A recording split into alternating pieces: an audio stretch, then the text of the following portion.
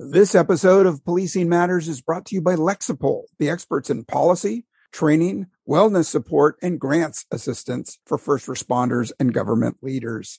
To learn more, visit lexipol.com. That's LEXIPOL.com.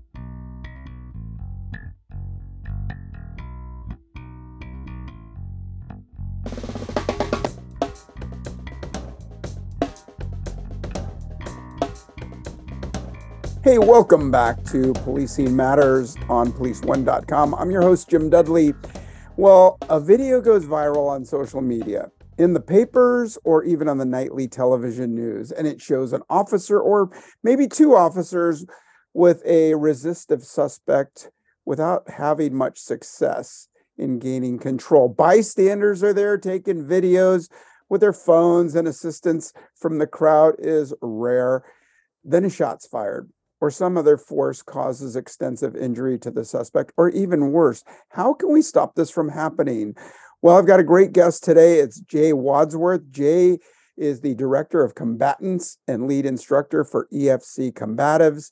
He is a Brazilian Jiu-Jitsu second-degree black belt, retired pro and amateur MMA fighter, 20 years of street cop experience, 13 years as a SWAT operator, New York State DCJS certified SWAT operator, defensive tactic instructor, many, many more accolades. Jay, we could do a whole show just reading your bio. Welcome to the show. Thanks, man. I appreciate it. It's just a long career and a lot of hard work, and constantly looking to get better and change the culture and training. Yeah, well, glad to see that you are taking your experience, doing your research, and teaching other officers how to protect themselves and good strategies and tactics.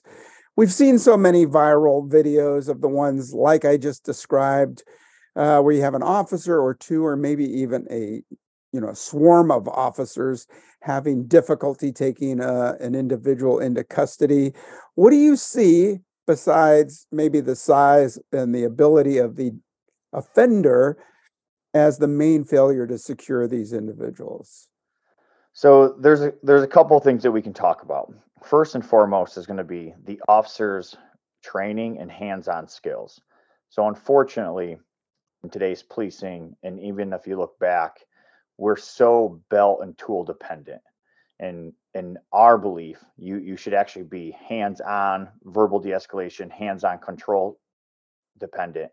And then your belt and tools assist you in those other skills when you need to escalate up in the use of force. I basically break down use of force into three categories. The first one is going to be they're passive, and we don't really see much issue with passive. And the second one is going to be what we see the highest percentage in, and that's going to be actively resisting.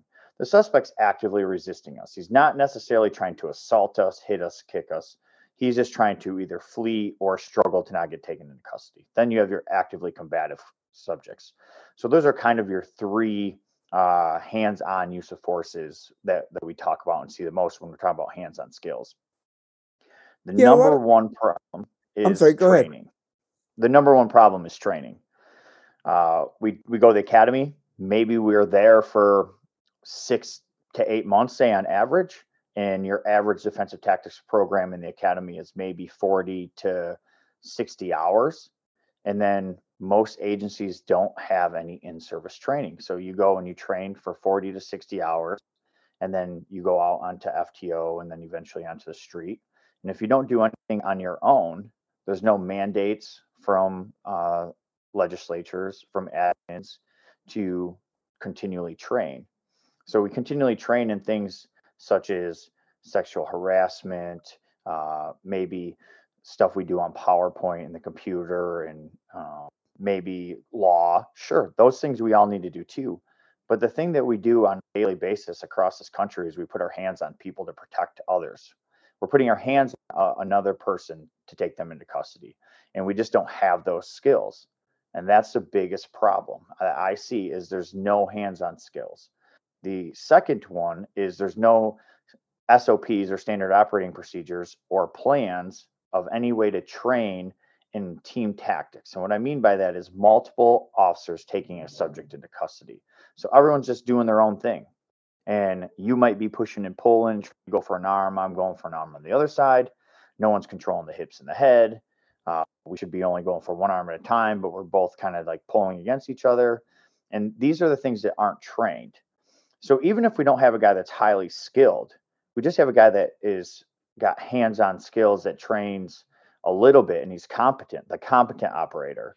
And you put 2 or 3 cops on one person, you should be able to handle those people for the most part. Nothing's 100%. We know that. We never say never always in our line of work because it just doesn't happen. But you should have 3 competent officers. If they knew what each other were doing and they just continuously took something off the first contact officer's plate, we see this happen all the time. It's like, especially our agency and then people we train with, because we develop an SOP and then we train them in what to do.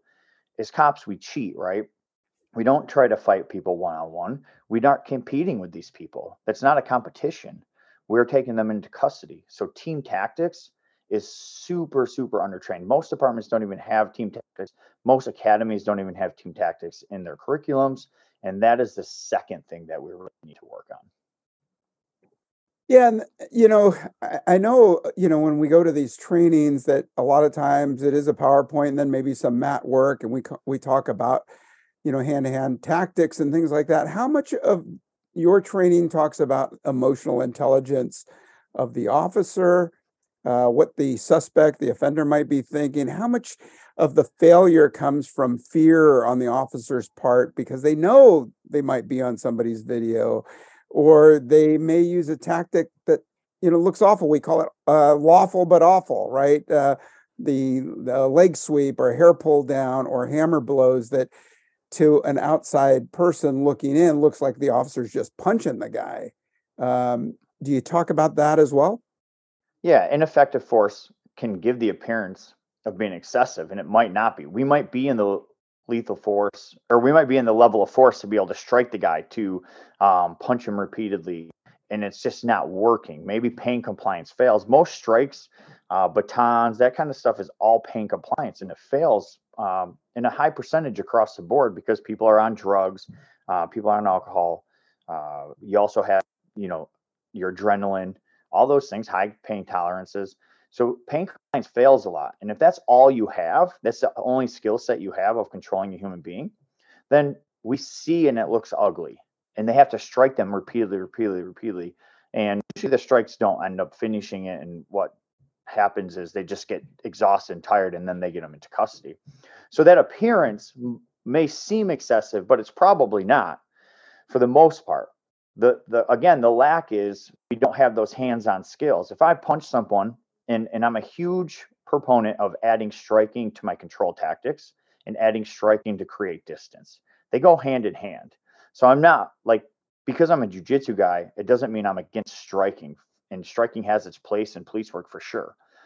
But we have to add them together. And we have to understand that once pain compliance fails, that strike is either one, a distraction technique, or maybe we're trying to get a change of behavior. And if we don't, then we have other options where we solve problems. We make problem solvers at EFC. Okay? We're not building like technicians. We want to develop skills and make problem solvers. And that's the thing that we see. I think that like people understand, and the fear gets to them because, one, you're in a fight, but now we're in a fight that we're not good at fighting. Most human beings aren't good at fighting. If you take a guy that's a 2-year jiu-jitsu blue belt and put him against a guy 3 times his size that's never fought, he's probably going to beat the guy. Okay.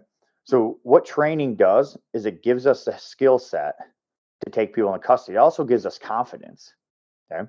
That confidence allows us to channel our fear in a good direction and make positive decisions under stress and under critical decisions, and make good decisions when we're doing that. Training will always slow the game down for us. And what I mean by slow the game down for us is, if we're in a frenzy and you've worked with those people who are like, you're freaking out and you don't know what's going on, you're not making good decisions under stress. I tell people fear is not a bad way to, everyone is fearful of things. Everyone gets scared. Fear is an emotion that we act off of all the time in policing. We shouldn't act off of being angry or being mad, because this job, you can't take it personal. Okay. We have a job to do as a professional. but we can be fearful of something. That's okay. But the problem is when we're fearful of our own skill set, that's what we see most of the time.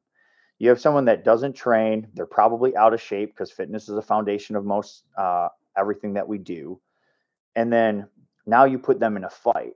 But now that fight is all these variables, unknown weapons, bigger, stronger person. I have weapons on my kit. And can I take this subject in custody? Is he going to try to take my gun? Is he going to present his own gun? Is he trying to beat me up, or is he just trying to resist? That's where we see fear come and then escalate up into force, is because we don't have that skill set and we don't have the ability to slow the game down and then make good decisions or problem solve it. Yeah, you see that a lot in these videos where you can almost it's palpable, the fear and a little bit of the panic, and sometimes we see officers who think they're going for their taser when in actuality they go for their own firearm. Is there a simple fix? What is the answer? We've had Rener Gracie from the Gracie BJJ Jiu-Jitsu family and academy on board. You posted a video called Minding the 45 or some variation of that. I was really impressed how you broke it down into terms of watching out for the 45. Tell us about that. Okay, so let's go. That first question in the beginning of the segment here was, what do we do? How can we be better? And we need legislatures, the federal government, state governments, and then administrations to mandate training consistently. And it needs to be good, consistent hands-on training. And we could expand that, and it could be, hey, range training needs to be more consistent. Some departments train once a year or qualify once a year. Well, okay, if you're only qualifying once a year and you're shooting 70 on paper, you're probably not very good if it comes to like a gunfight in the street. So now something we're doing every day, going hands-on with people, and we don't train, that has to be trained. And in my true belief, officers should have an hour of hands-on training a week. That's the only way to actually be good at something, is to train it consistently. So whether it's skill building, whether it's they implement in-service where they can train on duty, or they start partnering with community gyms. So one of the models we're seeing is working is the agencies don't have the resources to train their officers on a weekly basis. So what they're doing is they're partnering with community jiu-jitsu gyms and saying, hey, if my officer goes here and trains, we'll pay for his training, we'll pay for his membership. And that seems to be the model that's working the best. We just launched our certified academies. We're trying to partner with these civilian gyms to give them a curriculum of what we do outside of sport jiu-jitsu. The fundamentals of jiu-jitsu and wrestling work, okay? They work in the sport, they work on the street, but on the street, we have so many more variables that we have to understand how we integrate that into the weapons-based system. Okay. Let's talk about the 45. And that's where we come into, hey, how do we integrate fundamentals of wrestling and jiu-jitsu of controlling the human body, okay, in the clinch or an entanglement, and then our environment? I'm taking someone into custody. And as I'm doing that, they start to present something. Most things that are presented from a human being, if you're going to grab something off your body, it's usually from the bottom of your pants pockets, okay, to the top of where a hoodie would be, okay, the top of the hoodie pocket. That general area in the 360 around your body is normally where people grab to present things. And now when we say present something, they may be presenting a gun or a knife, but they might also just be trying to get rid of dope, grab a cell phone, present something else. So it's not always, hey, we got to jump right into a lethal force situation, but we have to be aware of it, and then we have to give it attention right away.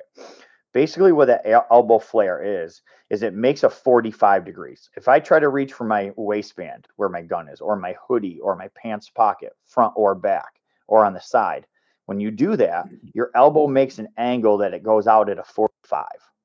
It goes up and out at a 45. If I'm trying to just like hug my arms underneath me and be that guy that's trying not to give you my arms, they're at a 90. If I'm trying to throw punches, I'm trying to strike, they come from a 90 or more of a flat angle. Nothing puts your elbow in that 45 like the way of presenting. So there's nothing we do as humans to put our elbow in a 45 direction besides presenting something. So now if we know that and we bring that to the attention of our officers at the recruit level and then at the in-service level, now we can say, okay, let's see this at distance. we're chasing someone in a foot pursuit, or we're walking up on someone, and then we see them looking back and we see their elbow flare to that 45, we need to give it attention. And we're at distance. So now maybe that's presenting and getting offline towards cover, but something bad could be coming out. So we have to be ready for that. When it gets really quick and we don't have time to decide what's going on is when we're in that entanglement. We're on the ground on top of them, or we're standing and trying to take them into custody in some sort of clinch. And then we see that 45 flare. We have to give it attention right away. Okay. We need to either trap it and keep whatever they're trying to present in and not let it come out, and work to take them down and get to a position where we can figure out what they have. Maybe we have to control that arm and present our own weapon, depending on, again, what they have. And the more that you see that and you work through those with no resistance, and then just slowly add resistance up from the suspect that's your training partner, 5%, 10%, just kind of work up, you start to see this going. Then the officers start to realize what they're looking for. You could start the suspect's stomach down with their arms underneath them and have the guy just try to take him into custody, and the bottom guy's giving him some resistance. And at some point, he's going to flare his arm. And maybe he's presenting a weapon, maybe he's presenting something else, but the officer has to see it and then be aware of it. If he doesn't see it, now we're behind the 8 ball of what our actions are. If it is something that we should have caught, or it's something dangerous to us, like a weapon of their own. Yeah, how is that widespread teaching now? I mean, are we talking about that in court when they're asking why we're using force? So I saw this a while back and just started like breaking down videos, and I'm sure people have talked about it before. I just don't think it's widespread. It's not like Jay Wadsworth made up, here's the 45. It's just a structure of our body and the angle that it goes into when we're trying to grab something. It's something I picked up on and then just really started to put some work into it, especially when I was trying to integrate control and custody with weapons and spending a lot of time there. And at the time I worked in an urban department, and I was a very proactive street cop when I was on the streets. And I got into a lot of foot pursuits and a lot of use of forces as far as like the actively resistance, actively combative. And I was in a lot of things that gave me tons of experience. And I saw things like, hey, going into the mount. A lot of jujitsu guys teach them to mount a suspect if he's stomach up. I don't do that. That happened to me one time on the street. A guy kind of grabbed a hold of me in a response that we see in the gym from new guys all the time. And like his girlfriend started to come over towards me. I switched to the knee on top position, and it took me a few seconds. If she was closer and was trying to present a weapon or something, I would have been like, okay, I can't disengage here very fast. Maybe this dominant jujitsu position isn't great in the environment of, I don't know how close other people are or where they're at. So again, these things, having the experience of being on the street and in uses of forces in the environment that we're at is like such a benefit to be able to add them to the fundamentals of jujitsu and wrestling. I continually talk about the fundamentals of jujitsu and wrestling. Okay. So for years we had like Aikidos and wrist locks and PPCT and all this stuff. It is what it is. Okay. Any discipline has its benefits. Any discipline, karate, taekwondo, those, they have their benefits. Okay. I get it. There's some sort of benefit to doing it. But when we're physically on a daily basis trying to take into custody other human beings as our profession and as our job to protect people, we need to be good at those skills. And if you look at the arts that are good in those skills, are going to be jujitsu and wrestling that were integrated with MMA. Now, if we take the jujitsu, wrestling, and MMA, we integrate the weapons-based systems, we integrate weapon entanglements, presentations, weapon defense, and then the use of force along with the environment. Now we have a curriculum for combatives. And that's kind of what we did. Again, you take a jujitsu guy in a tournament against another jujitsu guy, they are 100% not trying to let the other guy control them. Same with wrestling. You go to a wrestling tournament, they happen, all, from November to March, almost all across the country, every weekend, every night of the week. What are those guys doing?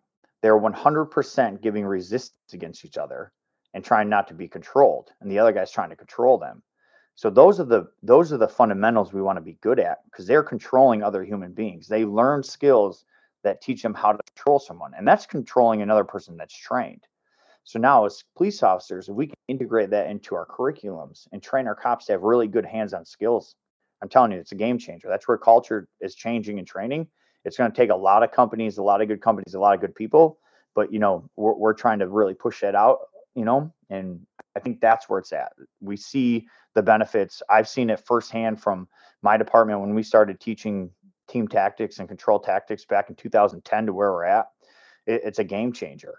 The feedback from all the people we teach, man, team tactics, knee on top, head stabilization, a low anchor on the legs, all that stuff is like not difficult. It's very simple fundamentals that is just trained under revolving concepts and principles. Hmm.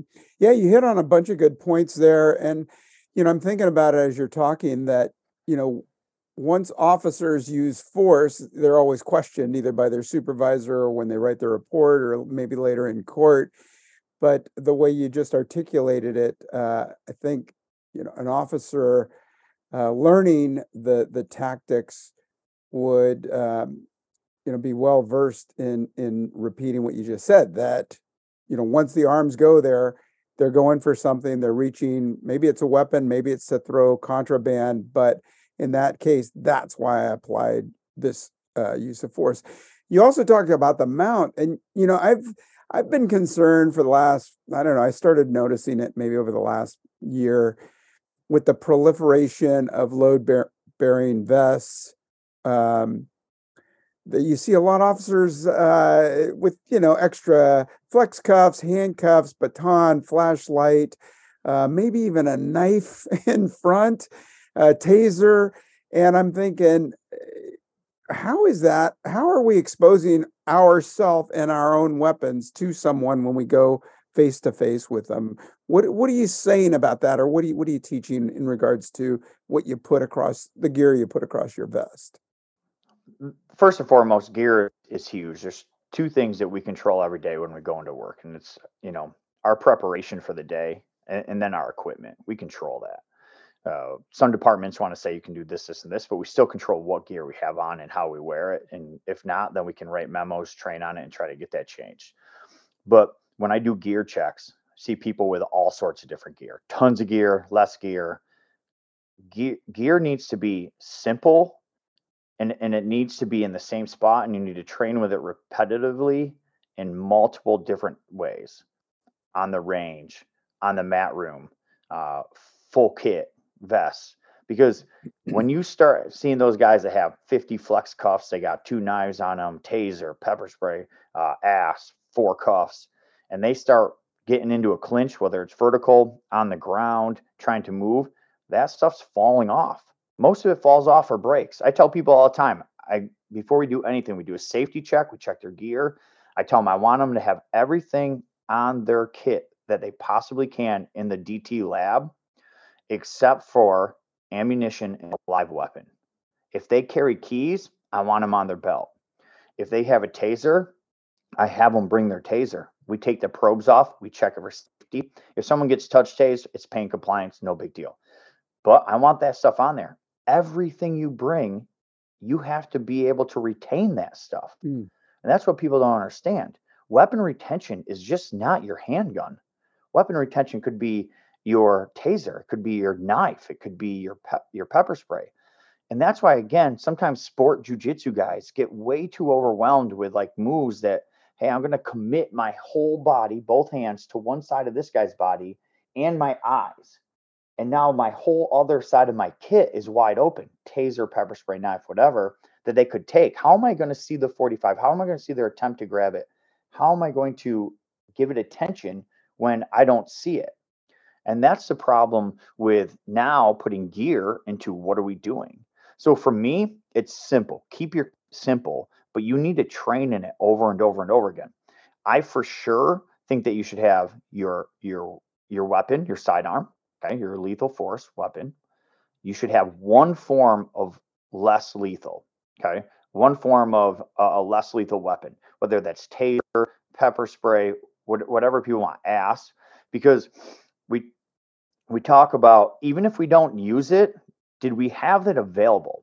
If I have hands-on skills to just deadly physical force weapons, I have nothing in the middle to be able to solve problems if that is the case. Okay. Maybe I have a guy at 25 feet to 25 yards and we have good cover and we both have our guns out. Now one of us could go to taser, but if we don't have that less lethal option, it's not an option for us. Okay. Maybe he's running as the taser fails and then we have to engage anyways, but maybe the taser works. Okay. Maybe it works. So for me, it's one form of less lethal, minimum. I try to keep it at one because I don't want a whole bunch of stuff on my belt. I'm a skinny guy. I don't have a whole bunch of area to put it on.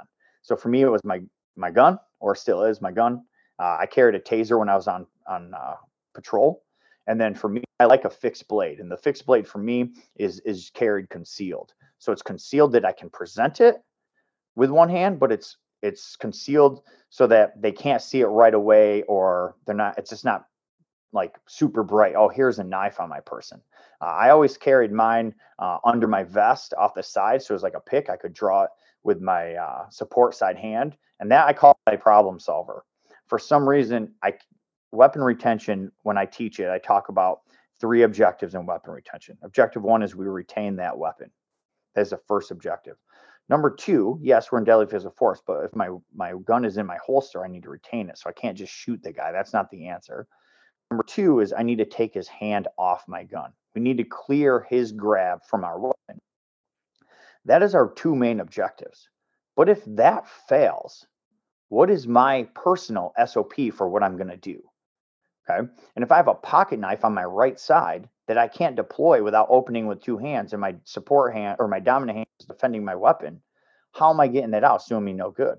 Or if I have my right hand, which is my strong hand, fighting and retaining my weapon, and I take my support hand and I go to a taser and we're in this clinch, and now the guy grabs my taser coming out. Now we're in the fight for 2 weapons. The knife is very small. It's easy to conceal. It's easy to present when needed. It's very difficult to defend against. That causes problems on the other side of things. But for me, again, gun, one form of less lethal, some sort of edged weapon that you can carry center line to support side or be able to present with both hands that's carried concealed. And then tourniquet, huge. You got to have a tourniquet, chest seal somewhere on your person. Those 2 things for medical. We didn't put a lot of thought into medical for years and years and years. And now we see the benefits of medical coming out. So I carry a personal like IFAK kit on the center of my back, and it's got a pull. It's a Ronin one. I can pull it from either side, have it in my hand. And inside there, I have a chest seals, some gauze, and then I have another tourniquet besides the one that's on my belt. I have 1 handcuff case on my belt, and I had 1 handcuff case that was real tight on my plate carrier or my vest, and then my radio went on my vest. That was it. That's all I carried. So, and again, radio, people asked me that I posted about this the other day. I would keep all my cords up underneath my vest. So I had like a shoulder mic, and I didn't have that cord exposed. That cord went from my vest and went underneath. I ran it all the way up, and I had on a shoulder. I used like a mic loop so it doesn't fall off, but I could actually get on the radio and talk by using my chin, and my hands could be doing work at the same time. So that's kind of how I designed my kit. It took a long time. I changed equipments tons of times trying to figure out what I wanted to do. And a lot of times, like, we'd be grappling or fighting with this stuff. And obviously my equipment gets used a lot in the training room as well as on the street. And I find this equipment works. This one breaks easy. I was using some speed pouches. I won't name the names, but they were good. But as soon as you start hitting the ground and fighting, they were breaking. And I just got tired of replacing them. So I went with this company, Aztec. I don't make any money from them, but they're like friction pouches. I pound the crap out of them, and I have had no issues. And again, that's just finding out by training in equipment. People don't train in them. Sure. Hey, I want to talk to you about less lethal, but first I'd like to take a moment and thank our sponsor. Lexipol empowers first responders and public servants to best meet the needs of their residents safely and responsibly. Serving more than 2 million public safety and government professionals in over 8,000 agencies and municipalities, Lexipol offers a range of solutions that includes policies, training, behavioral health resources, news and analysis, and grant assistance services for law enforcement, fire and rescue, EMS, local government, and other agencies dedicated to public safety. To learn more, visit lexipol.com. That's LEXIPOL.com. And we're back, and I'm speaking with Jay Wadsworth, cop, SWAT operator, leader, and force training expert. Jay, what's the update on gaps to less lethal weapons, impact of restrictions on the carotid restraint and other weapons? Some legislatures have mandated non-use of those options. There's more talk about reforms, and the politicians are talking about less weaponry, not more. What are we going to do to fill the gaps if, say, your agency or your region says, hey, no more carotid, no more pepper spray, no more tear gas at demonstrations. We're going to take away tasers. In San Francisco, I worked for San Francisco PD. We never had tasers, and they'll never get them. What are we going to do to bridge the gap? So the first and foremost, when legislators make these decisions, I've yet to see any scientific or medical studies with them of why they're making these decisions. It's knee-jerk reactions. So whenever we take a knee-jerk reaction and go one way or the other, it's not good. We add all this stuff, that's probably not going to be good. We take all this stuff away, that's probably not going to be good either.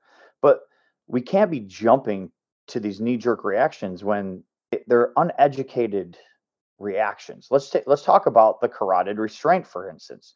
We're teaching kids in jiu-jitsu across the country and across the world how to apply carotid restraints, and nobody's dying because they're trained in it, and they train how to do it properly, know when to release it, know when to take them into custody off it, or how to apply it. So the problem with taking the carotid restraint and make it a deadly physical force tool is it doesn't save anybody's life.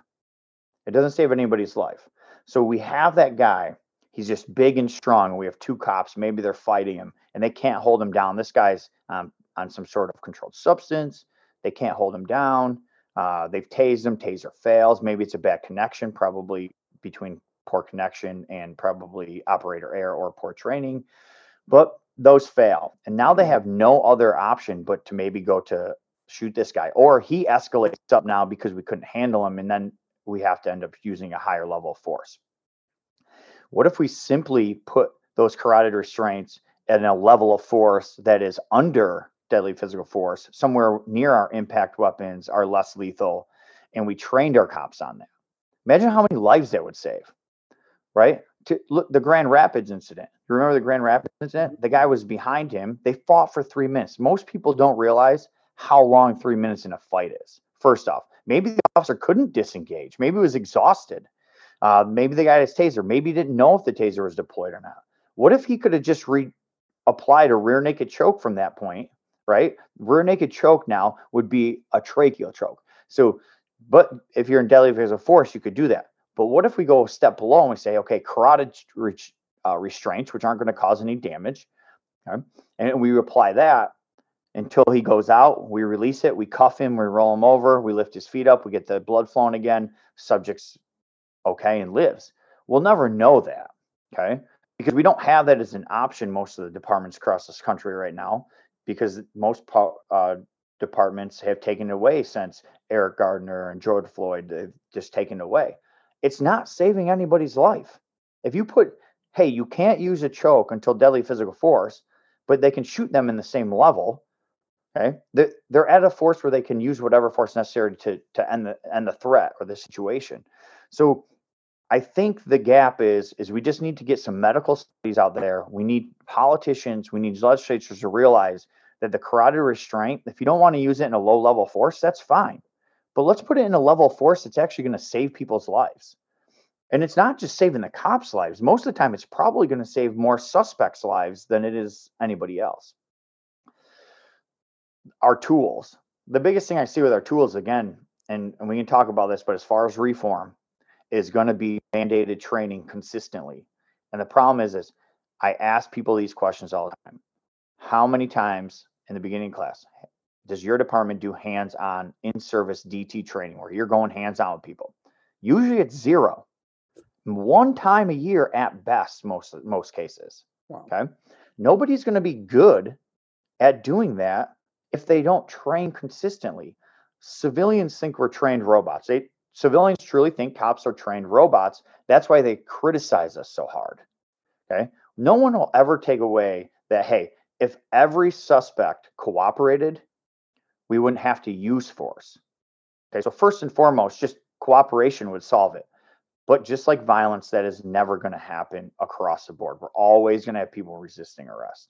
So what do we have to do as a profession? We need to train, and we need to fix the way we train and change the culture of, we need to train consistently. We need to train in hands-on skills. We need to integrate weapons into those hands-on skills. And then we need to shoot more. And if we do that and have fitness standards, if we don't have fitness standards, that again, that's the foundation to everything. If you're exhausted in 2 seconds, you're going to make poor decisions because of that fear response you talked about in the beginning. Mm-hmm. If you're in good shape, you know how to control somebody, and you can roll a 10-minute round at the gym, and you can shoot well, and you know how to transition from one weapon system to the next weapon system because you train it all the time, you're going to see so much more effectiveness in taking people into custody, less uses of force. We are allowed to use the most reasonable force necessary. We are allowed under Graham Connor. That's what it tells us. And sometimes if we use less than what we're reasonably allowed to use, it just escalates the force up. So again, training. I started doing this reality-based training drill, and we call them box drills. The Navy SEALs did a whole bunch of, they paid probably millions of dollars to have these studies done, and they do what they call black hood drills. And it's basically an immediate response to some action or fear, and you don't know what's in front of you. So we don't have the hoods and all this stuff to do it. So we just do box drills where they're facing away from them. They don't know the scenario. There's no scenario. They turn, and then they just have to solve what's in front of them. It could be from a drunk close talker to de-escalating by just creating space and talking to them to maybe a lethal force encounter. But they do those over and over again. They get used to responding to that fear right away or that situation. So I came up with one in 2022, and it was because of all the taser fails that we were seeing. The taser not being effective, or maybe the taser not having a high efficiency of taking people into custody. And there's many variables to why that could happen. One of those could be the connection. Maybe it's the operator error of when to follow up drive stun. Maybe it's people just trying to drive stun without probes. And when we're doing that, it's pain compliance, and we're actually handing the weapon to the person, putting it close to them where they can take it. So I took a training cartridge. I put it on a real taser. I deployed it. I cut the probes off, and I put duct tape probes on this thing. And I've done it with just over 80 people right now. And what I do is I take one of my other instructors, and they have a shock knife, and they're laying on the ground with the shock knife underneath them. And then I put one probe like right on their belt where they could see it, and the other probes underneath them that didn't make good contact. The officer is going to have the taser facing away, and I'll tell them, I give them a little bit of the scenario.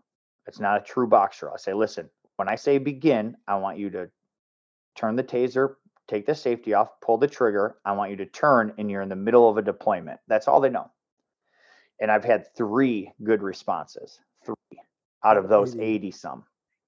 Most the good response, a response to that would be when that guy, keep your distance, start giving him verbal commands when those 5 seconds run out, but don't approach him right away by yourself. You're by yourself. You don't have lethal cover.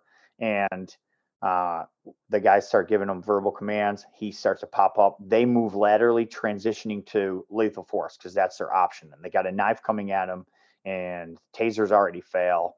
And that's what we want to see, whether they pull the taser down and draw with their dominant hand, or they just drop the taser altogether, move laterally out of space towards cover, and get a gun up, and at least start changing his behavior, weapon change and verbal commands, or maybe engaging depending how close he gets to us. The responses are everyone wants to run to this guy. And he jumps up with a knife and he's coming at him. They're still trying to pull the taser, pull the trigger. The taser's failing, and this guy's coming at you with a knife. And it's crazy. I've had people turn and they set the taser down while it's going, and then they try to run up and cuff the guy by themselves, and the guy rolls over and they're now in this tangle and he's got a knife. So again, we just aren't training right. We are not training right. And if we're going to carry these tools on us, we need to train consistently with them. And we have to be able to have good training. You have to have good curriculums. How many range instructors are having their officers take the taser out there, maybe training cartridge, maybe just take the taser off so you're not wasting money. Okay, taser presentation. And in the middle of that taser presentation, they're saying, gun, gun, gun. Now they have to drop and change to their lethal force, or just hold the taser with their left hand, put it down like you would transition a long gun into your sidearm. But whatever way they decide to do with that, they have to make some sort of transition to lethal force, and then they should start getting out of space or creating more space to distance. Yeah, that's great training. Love to see more of that. Hey, we're running out of time, and I totally appreciate the time you're taking to share your knowledge and your training skill. Any last words on what you're presenting or writing about these days? So efcombatives.com, and then you can find us on Instagram at efcombatives, and we have a whole bunch of courses already up on the webpage that you can come to. We'll be in TTPOA in Fort Worth, Texas. They're hosting us this week, and then we're going to New Jersey. We're going to be in Michigan in March, Florida in April, Kentucky May, I think California and Indiana in June. You guys have to follow the schedule. Okay, come check us out, find us, train with us. We also have online app, so you can have that at the touch your hands for the entire time of your certification or your training with us. And look forward to seeing people. Be safe. Yeah, good. Start training. Yeah, good stuff. It was your video that caught my eye and made me want to get a hold of you to get you on the show. Thanks for being here. Jay Wadsworth, Director of Combatives and Lead Instructor for EFC Combatives. You'll see in the show notes, we have the webpage. You can just click on to see what Jay's doing and check out the schedule again. Thanks, Jay. Thank you so much for having us. You bet. Hey, to our listeners, thanks for listening. I hope you enjoyed it. Let us know if you have comments or questions. Drop us a line at policingmatters@policeone.com, policingmatters@policeone.com, and let me know what you think. All right, stay safe out there, and hope to talk to you again real soon.